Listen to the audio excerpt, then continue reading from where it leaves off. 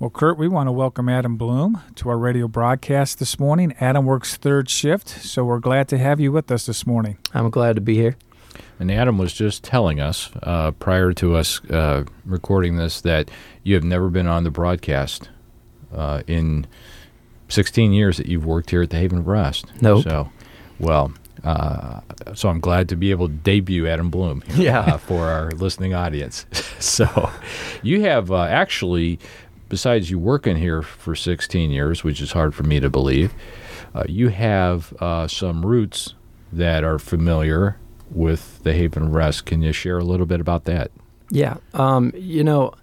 Just to start off, I'm so thankful for this ministry. Thankful for just everything about it. I mean, it's just an awesome place to work, awesome place to be able to minister, and it's just unbelievable that I get paid for doing all this. And I just remember from a kid growing up, it's always been involved in my life, the Haven of Rest. And from my parents to my Uncle Jess to my grandpa to Ernie Bloom, who used to work here as a chaplain. And so even when I was a kid, we was just highly involved. I remember sitting on my grandmother's lap, and my parents would drop me off, and they would come, and my dad would be involved in the services, and I'd sit on my grandma's lap, and she would rock me, kind of sleep, praying for the Haven Rest, praying for the services that they'd be involved in, and always coming back, hearing the stories that my mom and my dad would give that night of men that they would meet, and just how the services would go and people's hearts and lives that was touched as a result of it. My Uncle Jess, he's in Ocala, Florida, I think, and he's like 95, and he's been a part of it. I think that was the first time he's ever preached was here at the Haven Rest. And then, of course, I've learned a lot through Ernie Bloom and what a ministry he had here. One other question is, you might want to tell your folks what your dad's communication style was, with the his buddy was? Yeah, he was a ventriloquist, and so he had Hank and Grandpa, and so he would bring Hank and Grandpa here when he would speak. And it was really funny because my grandfather, his dad was the preacher, but when he would come, he'd lead the singing. He'd allow my dad to do the preaching, and he'd allow him to do it with Hank and Grandpa.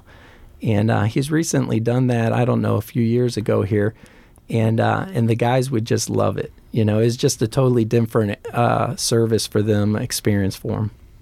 Well, Adam, just hearing the history, hearing the stories as your grandma would be praying for the ministry. Yeah. I'm sure coming home and hearing the stories.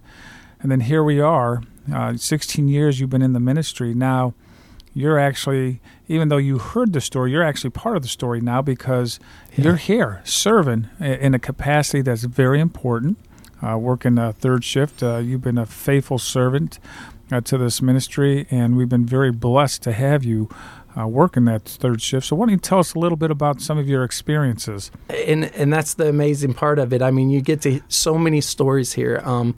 The opportunity to be the hands and the feet and the eyes of Jesus Christ.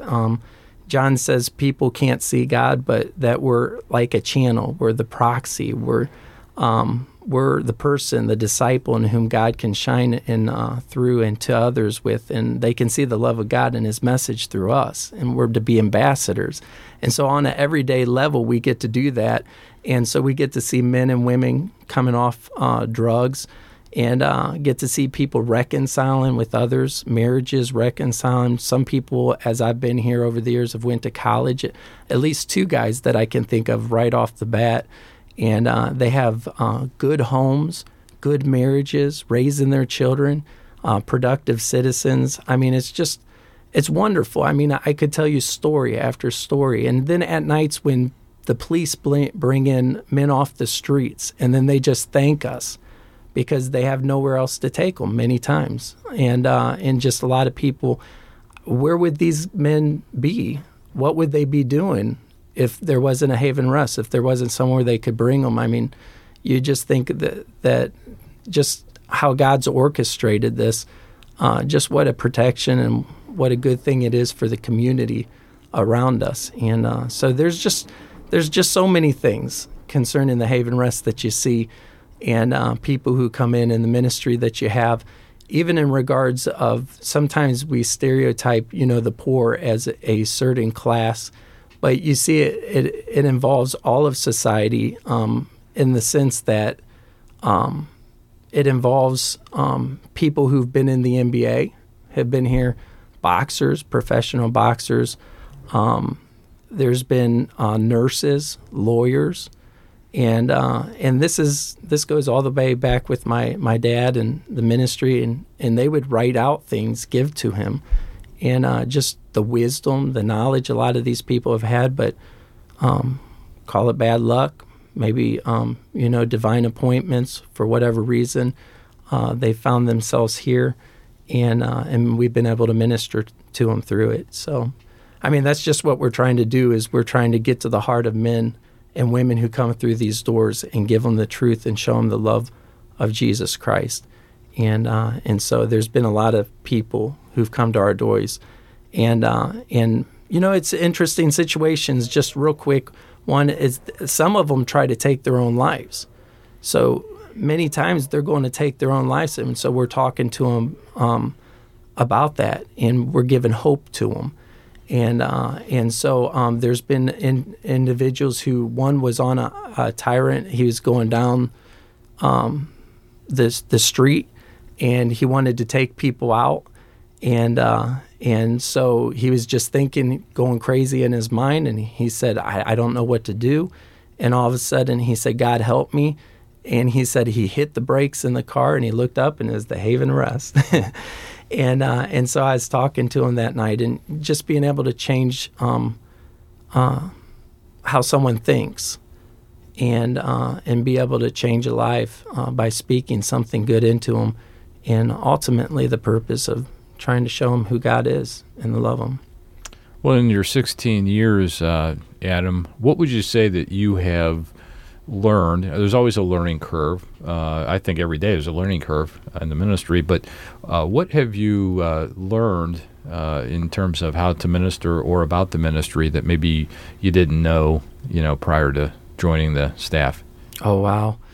A lot. I think when you was first asking me that, one of the first things that came to my mind is that could be me.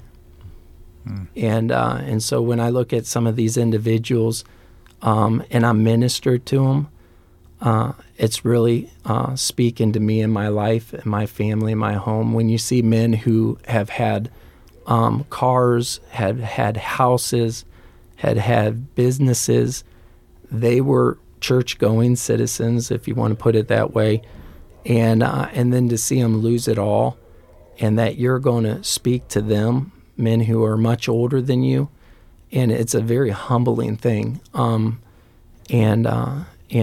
so I've learned that not to take things for granted in life, and thank God every single day of my life for what He's given, and knowing that it can be lost at any moment, but knowing that there's something more than these things in life, and to try to get to the hearts of these men, to show them that, and to understand that myself, and to have that hope within me that goes beyond, the things that this world offers you. Because in the end, you just see it shows it's vanity. So you got all these things that people are seeking after and trying to satisfy themselves with, and in the end, it's gone. They're not remembered, and so and this world can be a hard place. So that's one of the things that it's just taught me a lot about this world, and about myself, and about God. Well, Adam, just talking on that, one of the things I love is, there's many times where in the morning, you'll come in and talk to me about the evening of some of the things that have gone on, ministry opportunities that you guys encountered. But I'd tell you, Kurt, just thinking about things that we learn, we also know, Adam and Kurt, because we both worked in the men's division, that this could be the last time we see this person. Yeah. This could be the last stop here. And as we share the gospel, whether they go on and become productive, or if the Lord calls them home, we know that we've experienced that over the years. Is that correct? Yeah.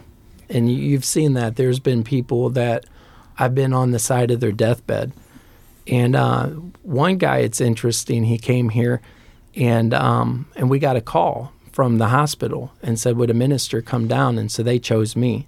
So I went down to the hospital, and there was one guy sitting in the hospital room, and I met his family, which is a story within itself. And so I walked into the room, and I asked him if he's a believer, and we talked a little bit, and he said he was, and I was just talking to him about telling his family about giving them the hope that he has, and he started to give them that hope and tell them about what he's come to know and what he's come to learn, and about Jesus Christ and who he is. And then he looked up at me and he said, I don't want to die. And I thought, well, this is a little late. The doctor said you have 30 minutes. And so I'm standing there and I'm thinking, what do I do? And the whole family's just totally startled by his statement. And I just looked at him. He said, I don't want to die. And I found out he was on dialysis. And so I ran to the nurse and I was just like, hey, look, this guy doesn't want to die. And it took some while, but I was able to get a doctor in there, and his life was able to be saved. And he would call back from time to time, still has. It hasn't been a while since I've heard from him, just to thank me, tell me he's doing good, where he lives, what he's doing. And so you see people on death's door, people who want to commit suicide, some who've chosen an option to just die, and you see the hope come back in them and the life that God gives. And then some people who have passed away, and you got the opportunity to minister to their families, tell them what you've seen out of them, what you know. Mm-hmm. And anyways, I could just go on, but yeah, it is an awesome opportunity, because one of the things that the Bible says, we're saved by hope, and that hope ultimately points to Jesus Christ and what he did. But that's what we give people when they come here, and so we have a Hope basketball camp. Mm-hmm. And boy, I mean, I'm just so thankful to Jack for allowing me to come and work it with them, and to you all for allowing me to do that. But it is so much fun to see these young people come, and just the excitement in their eyes. And the reason that you're bringing this up is because you are a assistant or a coach at the camp. Yeah. Is that right? Yeah. Okay. Yeah, I think it's important that the listeners know that you also give of your time for a couple of weeks. Yeah, I kind of just jump into things sometimes. Sorry about that. But yeah, I mean, I was just thinking of life, and mm-hmm. you think of children, and you think of, and I mean, it's just, I was walking through Sam's Club, I think a year ago, I was walking through Sam's Club, and I noticed and recognized a girl. This happened, I think, 2 different times, and they came running up and saying, "Coach, coach, coach," and then they was introducing me to their friend that was with them, and just asking them where they're going and where they're going to school and how they're doing, and they're saying well, and I invited them back to participate in the camp, and to be a coach themselves and to help out that way. And just I'm just so thankful for that. I mean, just the light and all that they get, but more than that, just to be able to speak into their lives. And there's nothing like it in all the world when you can know that you can speak to somebody and maybe change the direction that they're going by the things that you're saying. And it's just wonderful. Well, Adam, many stories of opportunities here at the ministry, and it's hard to believe, Kurt, we're just about out of time here, but I do want to ask you a closing question here, Adam. We know that 16 years of working third shift and ministering to the men that come through these doors, all kinds of scenarios, but you also have ministry at home too. Yeah. You have a wonderful family, and I know your wife is due any time here. Yeah. So how can we pray for you? Well, I mean, boy, I just want to be the husband and the father that I need to be, and just to love them the way that I ought to love them, just you couldn't pray for the baby. It'll be born by probably the time this is given, but pray that way. And just for the ministry, I want my kids to know what I know, to see as I see, as the Lord's opened my eyes. I want them to be involved in ministry. Whatever they do in life, I want them to that have that heart to go out there and do judgment and to plead for the widows, the children, the fatherless, the poor, and to stand on their behalf, and whatever it might be, giving them socks or standing on their behalf in court, or just taking a stand for them and with them and helping them in any way that they can. I want them to have a heart for others, like Jesus had a heart for us, and to give themselves. To pick up their toys in their room after throwing them all over the place. Right. That too, probably. Huh? Right. Yeah. Start there. I'm just teasing you. You have a wonderful family, and we'll keep your family in prayer, because these are exciting days. Yeah. For you. And so, anyways, I just want to, close by saying thank you for being here, and it was great talking with you again. Yeah. Thank you.